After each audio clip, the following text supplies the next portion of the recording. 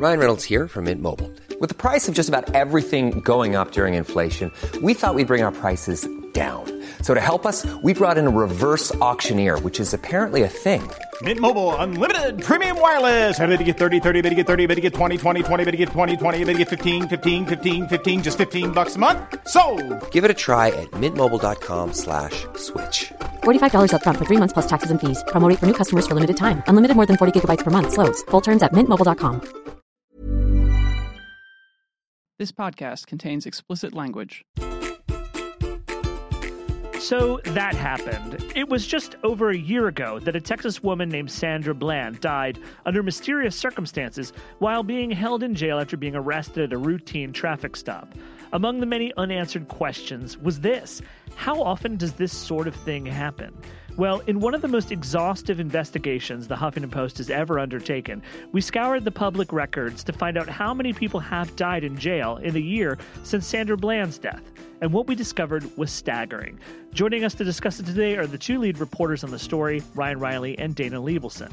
Meanwhile, this week, Vermont Independent Senator Bernie Sanders bestowed his endorsement upon Democratic nominee Hillary Clinton. But while there's now a larger unity among the broader Democratic base, it was a bitter moment for Sanders' diehard supporters. We're joined by one such diehard, Tim Black, the host of The Tim Black Show, who will give us an idea about the future of Sanders' movement and what, if anything, Clinton can do to win people like him over.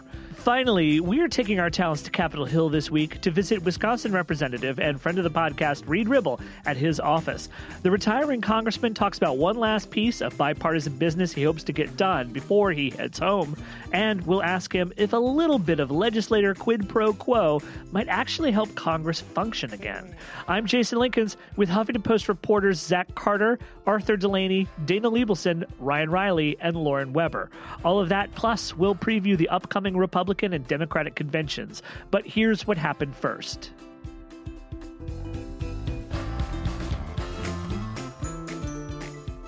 Hello, everybody. Welcome to another edition of So That Happened, your weekly digest on political goings-on. My name is Jason Linkins. I'm the editor of Eat the Press at the Huffington Post. This week, a peaceable kingdom was made, at least the appearance of one, in the Democratic Party when Bernie Sanders, senator from Vermont, came together with Hillary Clinton in New Hampshire to provide her with the endorsement she has sought since the AP gave her the clinching bid of the nomination. But it does raise a lot of questions about whether Sanders supporters feel like the Sanders campaign got everything out of this whole process that they deserved and wanted. And what will Bernie Sanders supporters do from here now that the primary is technically and officially over and we're moving on to conventions and the general election? Joining me to talk about this is my colleague Arthur Delaney. Hi. And on the phone, we are happy to have Tim Black, host of The Tim Black Show, which you can find on YouTube and iTunes. Tim, how are you doing today?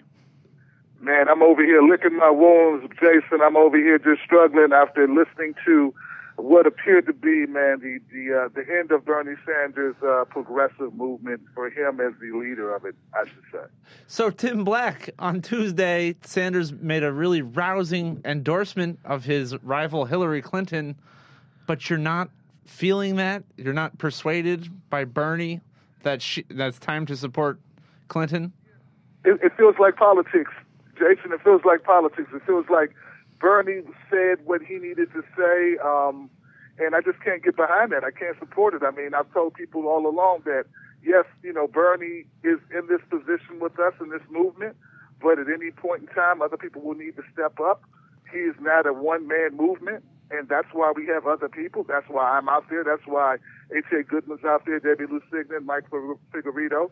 We're all out here, too, all of us pulling together. So, man, we got to do it now because Bernie has really, I'm not going to lie to you, Jason, this was a hard hit to the movement. Well, I think, don't you think the movement deserves a lot of credit? There was a lot of argument as to whether Bernie Sanders should hold out as long as he did. And I sort of never caught into that notion. I thought that you may as well stay in and keep working at the margins to get what he wants out of this process. by and large, I think the Democratic Party platform as a document, we know it's a non-binding document, but it does sort of set like party squad goals for the coming election. It's much improved over the last Democratic Party platform, and I think that Sanders and the people that he sent to the platform committee deserve a lot of credit for making some pretty big changes. Yeah, the thing is, man, you can't spend wooden nickels. Like, I don't know if this is is this real currency that we have with the Democratic Party, or did the DNC just kind of say, well, you know what, hey, let's throw these guys a bone and at least shut them up for a while, and maybe we can win this election, and then we can go back to being what we were. We can do a little shape-shifting. And that's the problem, man. See, I don't know, and how will you ever know if they will stick to these allowances that they made? And if you got to push me left, or you got to push someone left, when the time comes, will they stay left? Tim Black, are there a few specific things that Sanders campaigned on that you're concerned Hillary Clinton doesn't really agree with? I think if you want to put a dent into the prison industrial complex, which is a very important issue for me and my constituents, man, you gotta decriminalize marijuana. You just gotta do it, brother. That's a concern. The college tuition, they kind of made some concessions there too. I mean, if you're making, I don't know about you, but $85,000 is not a lot of money for a family to make. I mean, somebody could make that amount of money if they got 4 kids and not be able to qualify for the tuition ideal that Hillary and DNC have signed off on. So that's still a concern. I mean, we could go on, but more so, I'm looking at also the war hawkishness of Hillary. Yeah. That's the real concern, man. Like, we are looking at this and we're going, guys, this no-fly zone over Syria, these thoughts that Hillary has had, these votes she's made, folks, I do not want World War III. And I would not be afraid of Trump to the point where I would vote for that. So there are a few things that Sanders himself mentioned in his endorsement speech. He said Hillary Clinton supports public health insurance, lowering the age for Medicare, allowing Medicare to negotiate prescription drug prices, and of course the Democratic platform being more liberal. And those don't feel to you like such great... Oh, they do. They do appeal to Jason. See, that's the thing. They appeal to me, brother. It's just I don't know if she will stay that way. Hillary has been for everything and against everything at some point in time. One thing about Bernie, he's pretty much been Bernie. Call him cantankerous, call him, stubborn, but at least he sticks to his guns. And not Hillary kind of doing the move thing from time to time. We don't know what we're getting. That's the problem. I think that there's probably going to be another big sort of inter-party fight as the action moves from the platform committee to the rules committee now. But I wanted to sort of just sound you out on the future of Bernie Sanders' movement, which you seemed a little bit downcast on in terms of Sanders' ability to now serve as the de facto leader of that movement. But throughout this entire process, I've kind of thought that one of the things that this process has demonstrated is that maybe it's a little bit overrated to be president. And I know that sounds crazy. I think that Democrats tend to think of the presidency as like the big show. It's the big dance. That's the job you got to compete for. But I see the progressives are getting outworked at local and state levels and state legislatures and county boards across the country. And I don't see a lot of Democrats even competing to run for some of these offices.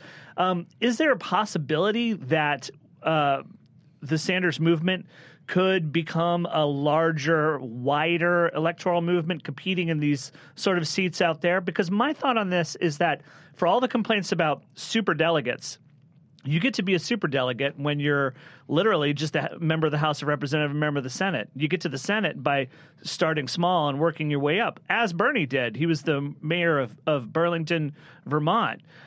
Isn't there a chance that maybe in a few election cycles we could see people from the Sanders movement becoming those super delegates, if we don't get rid of them, that is? Right. Man, now you're talking, and that's what I just put together a video on Facebook and on YouTube, man, where I say pretty much that. Like now, look, I'm not saying Bernie's a sellout. Some people are really going to the extremes. They're very emotional right now. What I'm saying is Bernie has started something. It's our job to finish it. We need to focus on down-ticket ballots. We need to focus on Congress people and getting people in city councils and expanding our reach and reaching out to other politicians who hold progressive beliefs.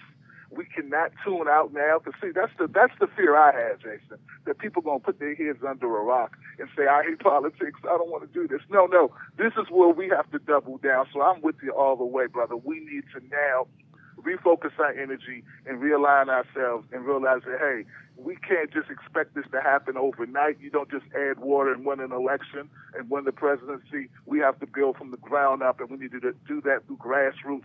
We have it in place. Let's go do it. My thing is we got to get money out of politics, but until then, we have to fight to fund the candidates that we believe in, so they don't have to take that special interest money. They can take our money, and we will fund our people. So, Tim Black, is that going to be Jill Stein for you in this election? You know what? I just reached out to. It's funny. I just reached out to Jill Stein's people, Gloria Materas. I just text her. I do want to get Jill on my show and talk to her about it. I'm not, we got to vet Jill. We got to take a real good look. I know we talked about it, and I'm Bernie a bust, but I really need to have that conversation, because I know that my viewers, they are going to be doubly suspicious now. And I want to make sure that if they do this, that we do it for the right reasons, not just because we're jumping and pivoting, but we actually have thought out what we're doing, because this is a big move for us to make this move, and I don't know if today is the day to make that decision. How do you like Donald Trump? Look, let's make something perfectly clear, man. I wish Donald Trump would shut his big mouth. I'm not interested in Donald Trump. These empty trumpets, these empty suit trumpets that are on the internet that are approaching me now. Listen, I have no interest in none of my followers, none of the people that listen to the Tim Black Show are interested in Trump. Let's not go that far. That's crazy talk. I'm gonna ask you to use your imagination. Is there anything that Hillary Clinton can do in the months ahead that would win her? What's the word I'm looking for? That would win you over. Win you over. Yeah, that's what I'm looking for. Seal the deal. Yeah. Well, man. See, that's the thing, brother. It's going to require Hillary to become a better candidate, and what I mean by that is when she has these moments where she can prove authenticity, where she can, it's an emotion. This is an emotional decision at this point. She's saying the right things, Jason. Arthur, she's saying the right things, but we have to feel that we can believe that she will actually bring those things to fruition, and that she will expend the political capital to get it done. You can promise me anything, but but at the end of the day, you go dance with another guy. I mean, hey, what good is that? So we just need to believe in her. And can she do that? Can she undo the flip-flopping and the rebounding and the jump shots and the fadeaways that she's been doing, and then prove to us that, yes, no, this is the real Hillary. The real Hillary just stood up. The real Hillary just stood up.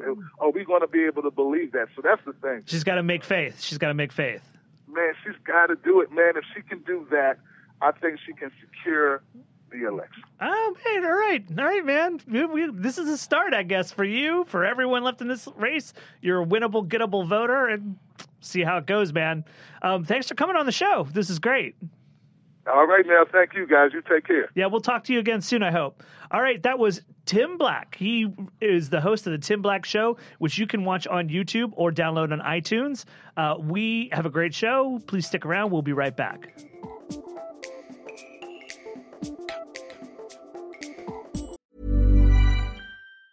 Hey, it's Danny Pellegrino from Everything Iconic. Ready to upgrade your style game without blowing your budget? Check out Quince. They've got all the good stuff, shirts and polos, activewear, and fine leather goods, all at 50 to 80% less than other high-end brands. And the best part? They're all about safe, ethical, and responsible manufacturing. Get that luxury vibe without the luxury price tag. Hit up quince.com/upgrade for free shipping and 365-day returns on your next order. That's quince.com/upgrade. When it comes to your finances, you think you've done it all. You've saved, you've researched, and you've invested all that you can. Now it's time to take those investments to the next level by using the brand behind every great investor, Yahoo Finance. As America's #1 finance destination, Yahoo Finance has everything you need, whether you're a seasoned trader or just dipping your toes into the market. Join the millions of investors who trust Yahoo Finance to guide them on their financial journey. For comprehensive financial news and analysis, visit yahoofinance.com, the #1 financial destination, yahoofinance.com.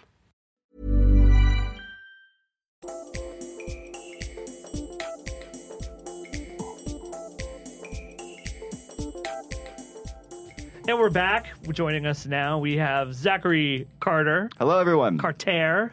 And we also have Lauren Weber. Hey, guys. Editor of the Morning Email. Always a party. Yes, exactly. And speaking of parties, we want to sort of just like tip up the curtain a little bit because next week we got we start our quadrennial obsession with political conventions, beginning with the Republican one in Cleveland, Ohio, and then eventually moving to Philadelphia where the Democrats will do theirs. But this week, first of all, Arthur's not here, so we can talk about the time concession we're making. Let's just say the vice presidential pick Trump made that you know about, we're still absorbing it. It's still too much for us to absorb and talk about. We don't know if it's real yet. It's still not sure. All right, we'll just tell you right now. We're recording this before Friday, so since you're listening to this after Friday morning, yes. So this week we finally did get a sense of the kind of people that we'd be coming to speak at the Republican convention in Cleveland. And what a batch they are. 4 years ago, this was out 3 weeks in advance. This time it's more like 3 days in advance. And it features Tim Tebow and a bunch of politicos that you may or may not have heard of. And Peter Thiel, who will be... I believe it's pronounced Thiel. Thiel, you're right. Yeah. It's Sorry, Thiel. that's my bad. It's spelled Thiel. He's a very rich man. I was just being bitter because of the Gawker shutdown. Sure. Yeah, it'll be that's on strategic lawsuits against public participation night at the convention, which is the third night. There's going to literally be a night about Benghazi. And Clinton's infidelities. And literally a night about Clinton's sex life. Bill Clinton. What? Bill Clinton's sex life. But still, what? I mean, what? Because it's the 90s, man. It's the 90s. I wish it was the 90s. Well, the conventional wisdom back with the pun. Would be that... Auditioning to be on With All Due Respect. The conventional wisdom in most of these conventions is that you do want to get your base fired up, right? Yeah, about the things that matter to the base. It's a big party for people who identify as being Republicans. But there are a lot of Republicans who, maybe don't agree with Trump on a lot of issues because it's not clear that Trump agrees with himself on a lot of issues. But we do know that Republicans don't like Bill Clinton, probably because of the sex, but mostly because he used to be a Democratic president. And we also know that Republicans know something fishy happened with that Benghazi stuff. There's something that's not quite right with that.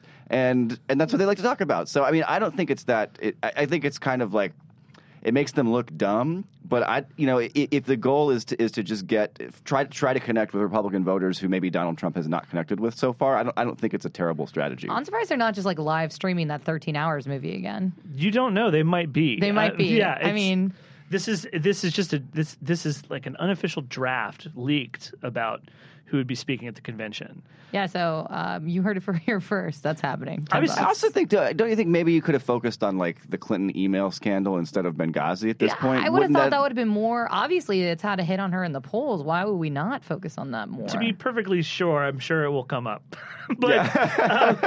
Just maybe, Jason. Just maybe. But yeah, I guess they're not going to have a night about that, and that's really interesting because as we've approached the convention, polls have tightened. Both national polls and swing state polls have tightened. It's been probably the worst polling week of Clinton's life. And I say it that way because Trump has not gained much elevation. We've just seen some support. She's just dropped. And finally we're seeing that the FBI's ruling in the email case is playing a role. Now, Trump kind of boofed that the first time he had a chance to talk about it. And he's kind of boofing it now because in the specter of this convention, he's also suing a former aide named Sam Nunberg. For $10 million. Which seems to be a huge kind of distraction. But at the same time, yes, it seems weird that they're going to go back and refer to Bill Clinton's infidelities instead of something that seems to be actually generating movement in the polls, at least negative movement for her. Yeah, and it's funny too because it's not like Trump has this like record of being this super, upright and non-philandering, Yeah, so respectful why would we fellow. spend that time on that? I mean, seriously though. But it's not like hypocrisy ever damages Trump with Republicans, at least. Yeah, So- he has the ultimate Teflon. He has Pam Bondi, the Florida AG, coming to speak at the convention, and this is literally an attorney general he bought off to keep her from investigating Trump University. Like, if you were thinking Dear that he Lord. would go and like do his best to sort of like not remind people of his improprieties, guess what?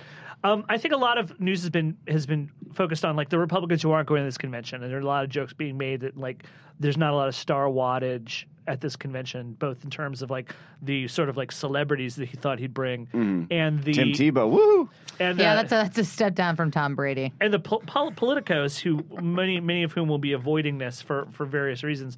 For various reasons? I think it's just one reason. Well, you're right. Sorry, I didn't mean to suggest that there's any more but one reason. But I think that we maybe tend to joke about that. But I mean, when I think about it rationally, this has always been the anti-establishment campaign. So the fact that there's not a bunch of front benchers and back benchers from the House and Senate attending, I don't think it bothers Trump one bit, and I don't think it bothers his fans one bit. And in terms of celebrities, it's a political convention. When have they ever had top celebrities at a political convention? It's always a little bit lame because politicians only really know lame people. And occasionally, when you do have somebody who's a top tier celebrity, particularly with Republicans, it often backfires. Like we all remember in 2012 when don't Clint we? Eastwood showed up and just weirded everybody out, right? And that was the big celebrity moment that Republicans got out of it. I just don't, and I don't think. Frankly, I don't think Clint Eastwood not weirding everybody out would have been like this great PR coup that would have helped Republicans win the 2012 presidential election either. It's a party for people who it's your reward for being somebody who spends enough money to go to the convention. Yeah, for being exactly. somebody who for your life has been really committed to this party's sort of partisan political process. I do think with respect to the Democratic side of things, which we don't have information just yet about how that is going to shape up because it's still a week away. We don't yet have a real clear idea of what the Democrats are running on. Oh yeah, that's a really very good point. And we can't talk about what people are going to show up because we don't know. Right. But so far it seems to me, and you mentioned the poll numbers earlier, that the basic strategy for the Clinton campaign is to talk trash about Donald Trump and then try to sort of rely on a cult of personality around Clinton herself. I mean, the main slogan is "I'm with her," rather than talk about specific policy issues that they want to see happen in the next couple of years. Like, this is what we're going to do. And that just seems like it's not a particularly good strategy. So they do have an opportunity to maybe figure that out and do something about it. But it would be nice, I think. I think I would be less frightened of a fascist takeover if I saw some sort of coherent policy message coming from the Democrats. I feel like, though, there'll be loads of fabulous speeches, at least at the DNC, no? I mean, don't you think there'll be a couple moments where some stars are born, or no? Well, I mean, we know, for instance, that Elizabeth Warren is going to be there. Yeah. And she gives pretty good speeches. So there will be at least one good one. Bernie Sanders is giving a speech, no? He gives pretty good speeches to Democrats. So... I also think, if you remember 2012, I mean, people who have been Clinton supporters for a long time. I mean, Bill Clinton, of course, but people sort of lower on the totem pole, like Jennifer Granholm, former governor of Michigan. She gave a total barn burner for Obama in 2012. It was really good. They've got a lot of people who can give speeches and make Democrats feel awesome. Remember Joe Biden? But is there? But to go back to what you're talking No about, kidding. sure, they'll have a lot of people Democrats love, and maybe a lot of people that come off as perhaps more humane to independent voters. But you're right. I still am looking for that sort of like purchase of where this campaign stands on things. I just want to point out one thing. This week, there's a McKinsey study out that said that 81% of U.S. households have experienced flat or falling incomes over the last decade. That's really the setting for where this is for what's going on, and the kind of things that I would expect these parties to address. And I expect the Democrats to sort of have an answer for this and to talk about this. But I've been relentlessly suffocated by Clinton's focus on the professional class in all of this. To me, when she talks about, oh, well, we're going to make it easier for people to start tech startups, it's like she read Jim Vandehey's weird innovation party platform. I'm sure she piece. talked to him about it. I'm sure she did. I bet you he called her. And that's where she's pitching it. Yeah. And I can see why, because I feel like it's almost like a media strategy. Yeah. The media has never really liked her. She's never been able to get along. So she's going to like really go hard at all those kind of like weird professional class obsessions that the media has with innovation and entrepreneurship and try to maybe win them over that way. But I'm still interested in seeing, because I'm in the professional class, I'm a member of the professional class. I'm still interested in seeing Clinton do or say something about politics that's occurring somewhere further than 10 feet radius around my body and life, somewhere else where other people live and where politics happens. And I'm not seeing that yet out of her campaign. And I think this is kind of, I do think that policies like raising the minimum wage, equal pay, these are things that do affect working people, not just her new just college professional policy. people. Right. And if you look at the party platform debate that's gone on, a lot of times these are really, really boring processes. But some years it does seem like the platform is a big deal and it matters to people. And there have been these really, really heated, tough, close debates over the language in the Democratic Party platform, which is not official yet.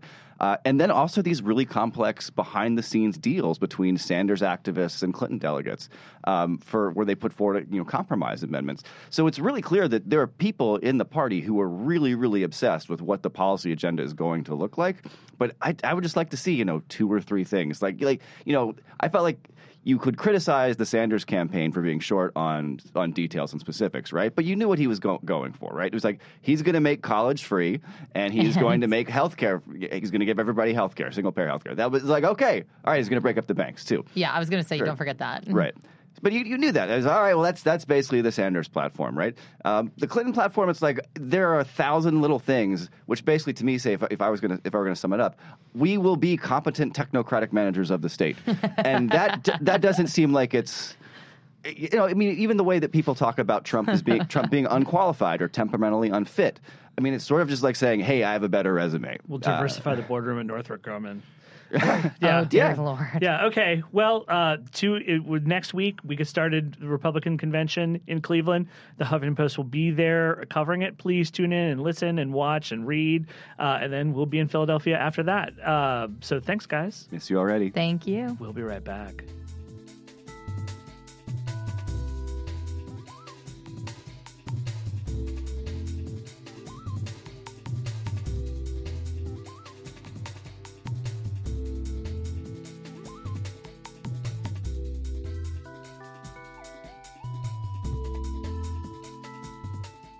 Welcome back. So 1 year ago, on July 13, 2015, 28-year-old African-American woman named Sandra Bland was stopped by police on a routine traffic stop in Waller County, Texas. She ended up dead in her prison cell later on that day. There have been a lot of questions about how she came to perish while in police custody. We at the Huffington Post are going to peel back the onion in a different way and take a look at the way many, many, many, many, many, many people keep perishing in police custody, both under mysterious circumstances and preventable ones. Joining us to talk about an extensive survey that was taken of the U.S. prison industrial complex, we have Ryan Riley. You can say hello. Oh, hello. How are you? Yeah. Thanks for having us. That was your cue to say hi. and Dana Liebelson. Hello, how's it going? She knows what to do. Exactly. She's a pro. She's a pro, yeah. So, guys, tell us about this this massive project that you undertook to try to learn more about how it comes to pass that people die while in prison or in police custody. So we decided that we wanted to count every single death that we could in a jail in the United States in the year since Bland died. Just to clarify, we only counted jails, not prisons. And the big difference here is that jails are short-term facilities for the most part, where most people are not convicted. So we're talking about a population that's not only unarmed by definition, or they should be unarmed, but they also haven't been found guilty of anything. So that was kind of the thinking behind the project, and Ryan will tell you more now. Yeah, I mean, so essentially we wanted to see basically how often this sort of thing happened. And there were some limited statistics out there, but when we took a closer look at what the Justice Department actually puts out, it turns out that they only put out that data 3 years after the fact. And crucially, it doesn't include the actual names of the facilities or the names of the people who died or that sort of information. All it includes is the state level average. So you know how many people maybe died in jails in that state from 3 years ago, but you don't know what facilities it is. And that's really crucial because when you want to actually talk about saying, hey, where do we have the most problems? What jail should we give a closer look to? Where are there problems happening and what can be fixed here? And, who's doing things well even? That's a crucial stat to be able to have, and that's one that is not public, and in fact actually wasn't even shared within the Justice Department to the part of the Civil Rights Division that is charged with investigating unconstitutional conditions within jails across the country. How difficult was it to obtain this information? So this has been a project that we have been working on for at least the last 2 months, utilizing most of the newsroom and lots of promises for pizza that I will never fulfill. But breaking news. Yeah. Dana Liebelson trumps her colleagues. So we did a bunch of different things. We scoured news reports. We also filed a whole bunch of public records requests. We had, fellows working on it full time. We were calling coroner's office. We were calling sheriff's departments. Everything we kind of could do to get at the information that we wanted, which was much more detailed than what the Justice Department releases. For example, we were looking at people's names, age, what they went to jail for, and most crucially, sort of how long they were in jail before they died, which leads us to the biggest finding of the project that Ryan is going to introduce right now. About suicides? And how quickly people die in jail. Yeah, so I mean, people die very quickly when they get to jail. Is basically what we found looking at the statistics. I think we have suicides in the first few days. We have over a third of the deaths take place. So it's pretty quick. I was overall. struck by just how critical that first 72-hour period is in these cases. It is. Yeah, it's essential. I mean, it shouldn't be that shocking, though, right? Because there's this thing, of shock of confinement. And I think one thing that that people think about, when they think about, people who are in jail, they maybe think of people who maybe, first of all, are convicted, or think of people who have done some serious wrongdoing. So I think one thing we have to think about is that a lot of this is what I artfully termed low-level bullshit in our official data analysis of this. It's, someone driving on a suspended license and you go to jail for that. And, a whole bunch of those, trespassing charges and lower, very minor things of that nature. But you're dealing with a population that, may have some pre-existing mental issues, and also, importantly, is, maybe never dealt with the jail system before, or perhaps is cycled in and out of it so often that it's essentially ripped apart their lives and destroyed it, and can cause some real mental anguish and pain to these people. And so I think that we have to step back and think about, a lot of the experts that we talked to are sort of saying that this is something that, because it's so commonplace, it's sort of just accepted. And it is sort of, we should step back and say, okay, putting a person inside of a confined building and not letting them, not allowing them to contact their family members, taking away every form of freedom that they have, sometimes just because they can't afford to pay a certain amount of money for some very low-level offense or, municipal ordinance violation, is an extraordinary, thing to do. I mean, especially for people who are not convicted of anything in a lot of cases. Correct. Yeah. So I mean, you have to have a really powerful reason, or you should have a really powerful reason why this person has to be confined, and it should really have something to do with public safety rather than they owe the state money. Is not a good way to go about doing that. Sorry, Dana. I was going to say, and when he's talking about owing the state money, he's talking about posting bail or posting bond, right?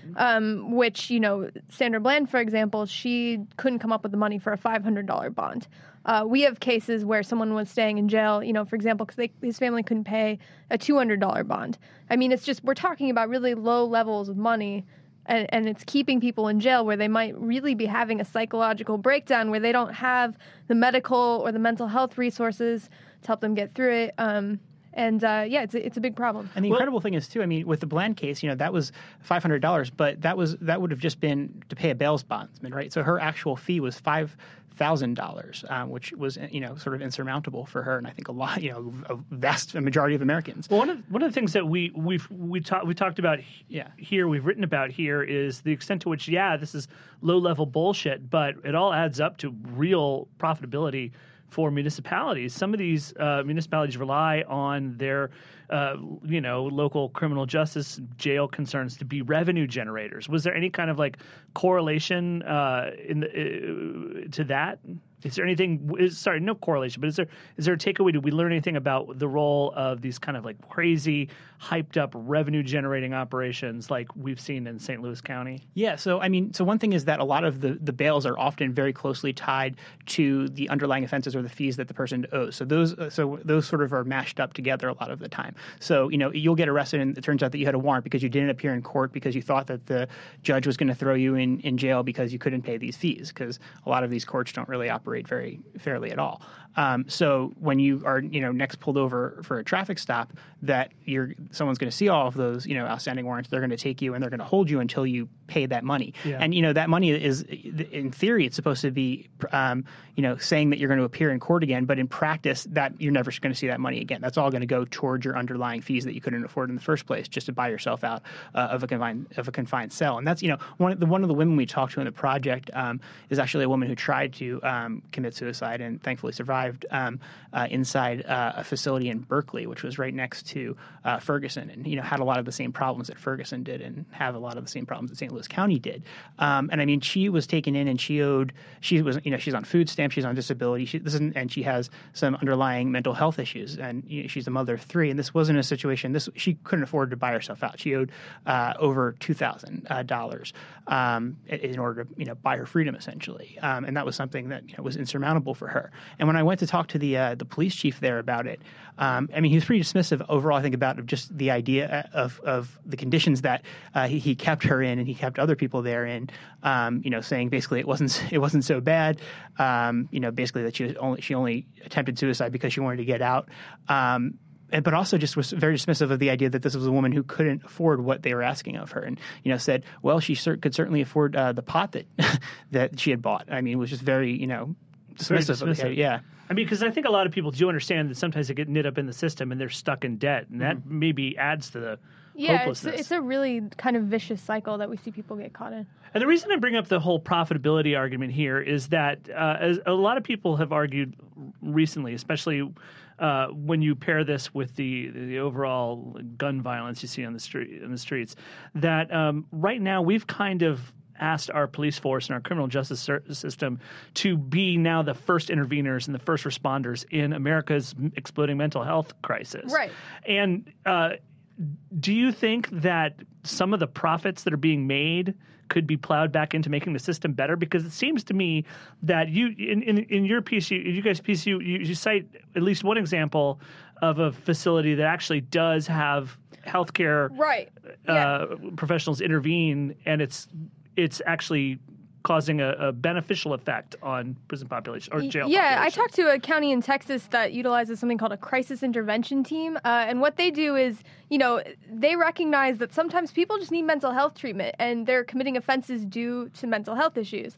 So what they do is they divert people into the mental health system instead of charging them with the crime. Last year, they diverted over 200 people. And they sort of estimated in a ballpark that was saving their county hundreds of thousands of dollars a year, because it's really, really potentially more. It's very expensive to keep people with mental health issues in jail and give them the fair, humane treatment that they need. So, I would say absolutely, keeping people out of jail is going to save counties money in those nonviolent cases, right? We're not talking about people charged with murder. So by the time you all will be hearing this segment, this piece will be up on the Huffington Post. Is there anything that you really would urge readers and our listeners to really think about, having been through this process and done this very, very arduous research? What would you say is the main thing you'd like people to focus on when thinking about this? To me, I think that first of all, sort of open up your mind about what sort of the underlying offenses are in these cases, and a lot of people go to jail. There's a lot of things. Pretty much, I would venture to say that the vast, overwhelming majority of people in the United States, probably something in the 90-something something odd percentile have done something within their lives they could have been arrested for. I mean, in Texas, actually, it turns there's the underlying offense of having a broken taillight actually can be an arrestable offense. So, I mean, there's pretty much everyone has done something that they could have gone to jail for, and I think that there has to be a conversation about how we're using jails and whether or not and what purposes and what we're really using these facilities for, and whether the practices that we have are just so commonplace, and sort of reevaluating and rethinking about the way they're used would save a lot of lives, as well as just implementing these practices that would just save lives of people who do have to be held for some reason. All right. Can I add one more thing real Yeah, quick? definitely. I would just urge people to reach out to us. A lot of people have family members and friends who've been to jail. It feels like a really isolating experience, especially if you do know someone who's died in jail, but it doesn't have to be that way. And it's not something that, a family has to burden alone, because a lot of times there's a lot of systemic stuff happening behind it. So, we're trying to still fill out our database, so we're urging people to reach out to us with more information. Check it out. All right, Ryan, Dana, thanks so much for coming on the show. You guys should head out to the Huffington Post and look for that. It will be under our Highline section, and it should be there waiting for you to explore. It was a lot of hard work. These guys deserve a lot of commendations, and if anyone can help, maybe Dana help subsidize all that pizza promise. We'd be interested in that too. All right, thanks, guys. We will be right back.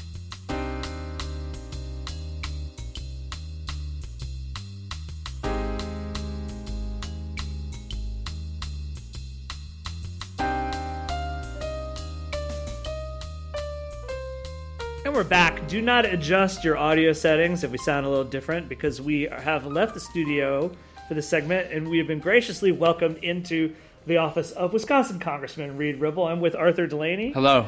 Thank you for having us in your office. Well, thanks for coming over. It's good to see you guys face to face. It is great. It is really great.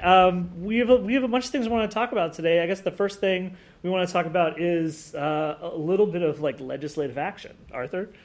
Well, Congressman, this week you dropped some serious legislation, and it's about Social Security. It's bipartisan, and it seems like it's your last hurrah, because we're about to have this huge August recess, and then you won't be sticking around for another term. So tell us about the timing and the legislation itself. Well, the timing was in part that in the last 5 or 6 years that I've been working on this issue, I kept expecting somebody to do it. Every budget hearing I was in, the actuaries would come in and say, you guys need to fix this. The program's going insolvent in 2032 or 2034. Time is your friend. It's also your enemy if you wait too long.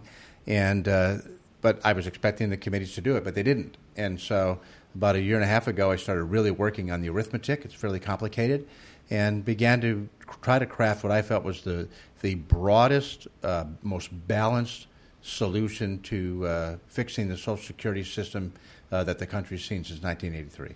And you kind of previewed it a little bit on a previous podcast, and this your approach has been to either sort of approach it from a standpoint of we'll do something everyone likes/hates, and we'll see if we can we'll see if people will pass it on the basis of its comprehensiveness. Yeah, and I think if you look at any of the provisions in a vacuum, just that provision, there's a lot of things that would cause you to reject it. Yeah, it gets freighted with right. politics. But if you look at the whole thing, you're better able to say, you know what, I can take this provision because they did that provision as well. So it's a blend of about 1/3 of increased revenue, a blend of about 1/3 correction by adjusting the age, and 1/3 by manipulating the benefits, so that we can redirect more money to those in poverty and very aged, while protecting the middle class.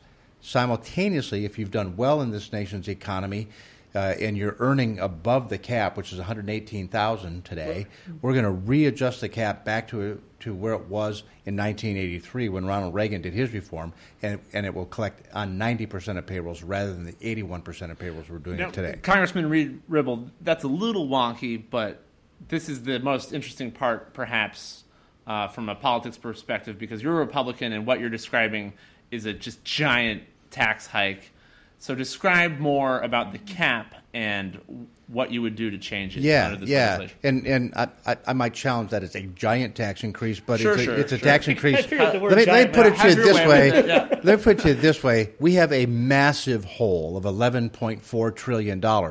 This increase in revenue is about 1/3 of that over 75 years. However, the cap is set at $118,000 in rough numbers today, meaning if you earn $80,000 a year, you're going to have Social Security withholding on 100% of that. Mm-hmm. If you own $236,000 a year, you're going to have Social Security withholding on 1/2 of it.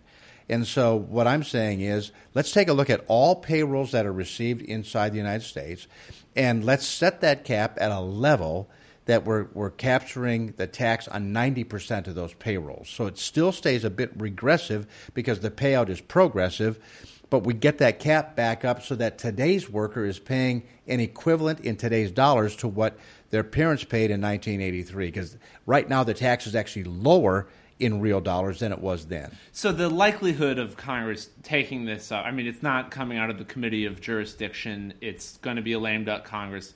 It seems not all that likely, but are you hoping that by virtue of yourself being a Republican and your Republican co-sponsors that this is something of an icebreaker? Well, I've got bipartisan co-sponsors, so that helps. It's the only bipartisan bill on Social Security reform that's in the Congress right now. And quite frankly, guys, with the power of this show and the reach of this show, this could just shove it over the top. We know, yeah. But you're not exaggerating. In reality, I appreciate that. In reality, though, you have almost the perfect storm here. You've got a Republican Congress with a Democrat president. You have the Democrat president outgoing with a legacy on his mind. This is the type of bipartisan fix that could happen in the lame duck because it would solve a problem and take it off the table for the future Congress and president. He used to talk about wanting a grand bargain, but that's been out of style for at least he never he never really talked about wanting a grand bargain because he set up the Simpson-Bowles Commission and then rejected the grand bargain.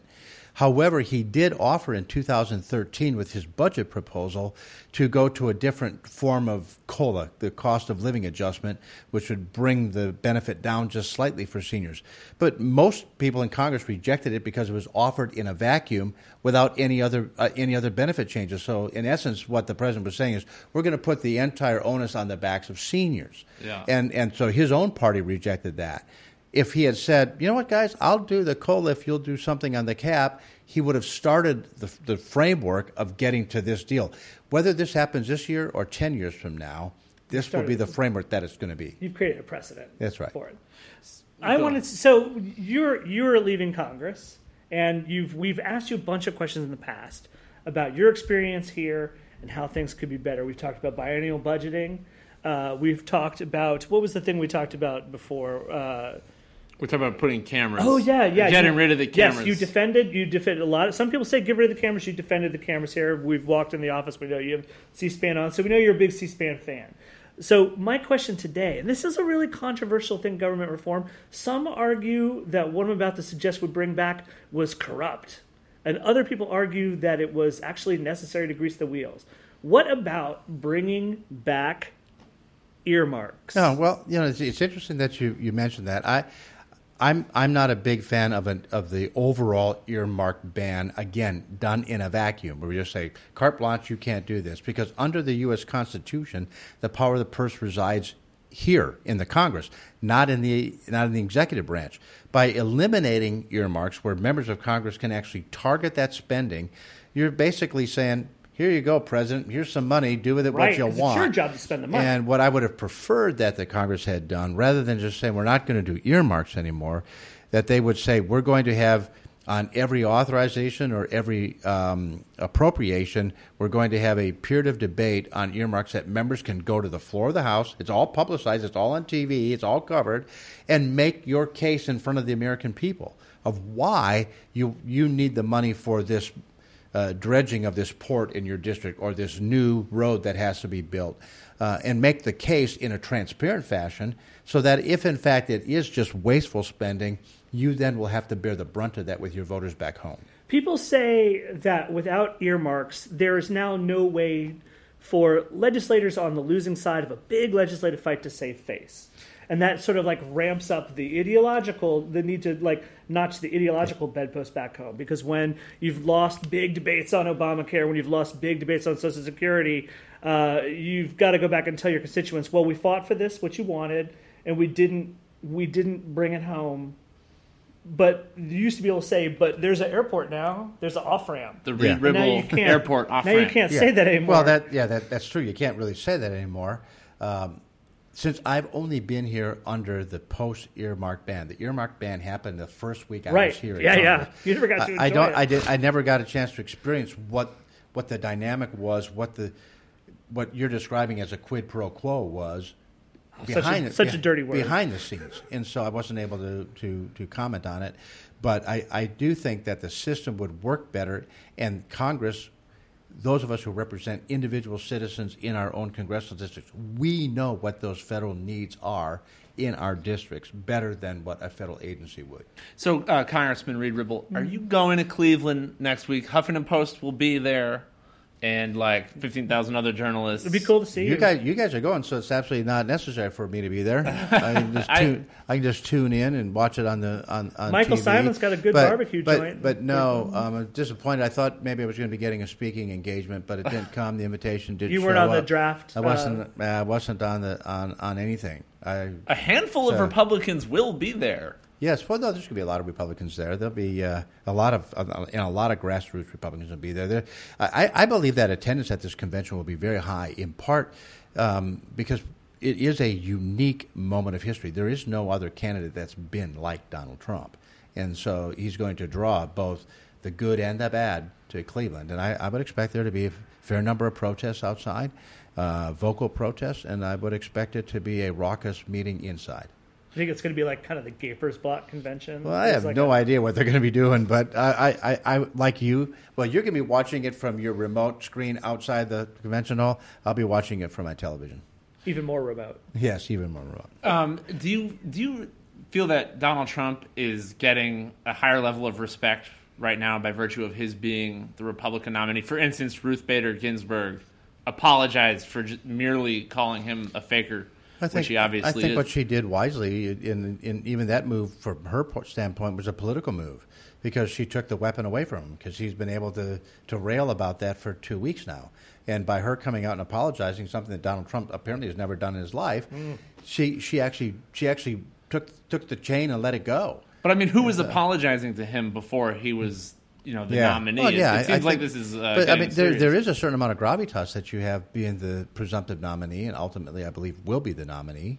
And so he's clearly got a lot of support out there, and his enthusiasm in Wisconsin isn't as big as other parts of the country, so it's a little bit tougher for me to measure. Wisconsin seems very immune to his charms. He's not real popular there. I think he's gaining popularity, and I think some of the polls are showing that. But conservative talk radio is still not on the Trump bandwagon. Not in Wisconsin. Not in Wisconsin, that's correct. You call him a 3-year-old. Does this gravitas make him more of a 5-year-old? No, not in my opinion. I think you're kind of right where he is. I think I sized him up right the first time. The first time I said that, by the way, someone called my office within minutes and said I had to apologize to every 3-year-old out there because it was an insult to them. But it wasn't intended to do that. I used that language in part to focus attention on the fact that at some point we have to elevate our dialogue. The idea of throwing sand at each other in the sandbox is not how you resolve conflict in this country. You resolve conflict when you are able to sit down with someone side by side and show enough common decency and respect that you can hear them out. So exactly what's not really happening right now. That's right.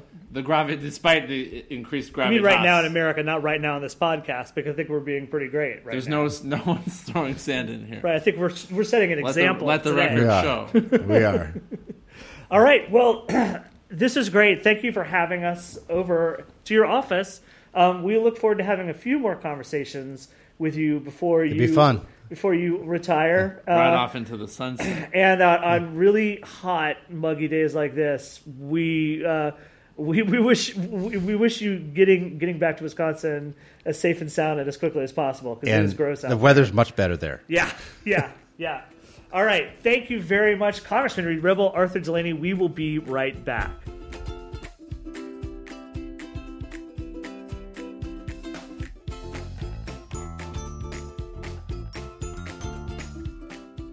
So that's what happened this week. This podcast was produced, edited, and engineered by Christine Canetta. Our executive producer is Nick Offenberg. I'm Jason Linkins. This week we were joined by Wisconsin Representative Reed Ribble, host of The Tim Black Show, Tim Black, as well as Huffington Post reporters Zach Carter, Arthur Delaney, Dana Liebelson, Ryan Riley, and Lauren Weber. So That Happened is available on iTunes at itunes.com/So That Happened. Check out the whole family of Huffington Post podcasts in the iTunes store. And while you're there, subscribe and tell your friends. If there's something you'd like to hear us talk about, send an email to sothathappened@huffingtonpost.com. Thanks to all of you for listening. We miss you already.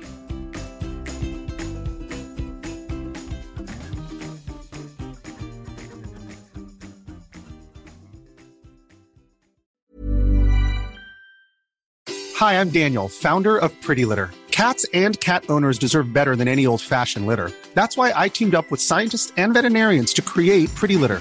Its innovative crystal formula has superior odor control and weighs up to 80% less than clay litter. Pretty Litter even monitors health by changing colors to help detect early signs of potential illness. It's the world's smartest kitty litter. Go to prettylitter.com and use code ACAST for 20% off your first order and a free cat toy. Terms and conditions apply. See site for details.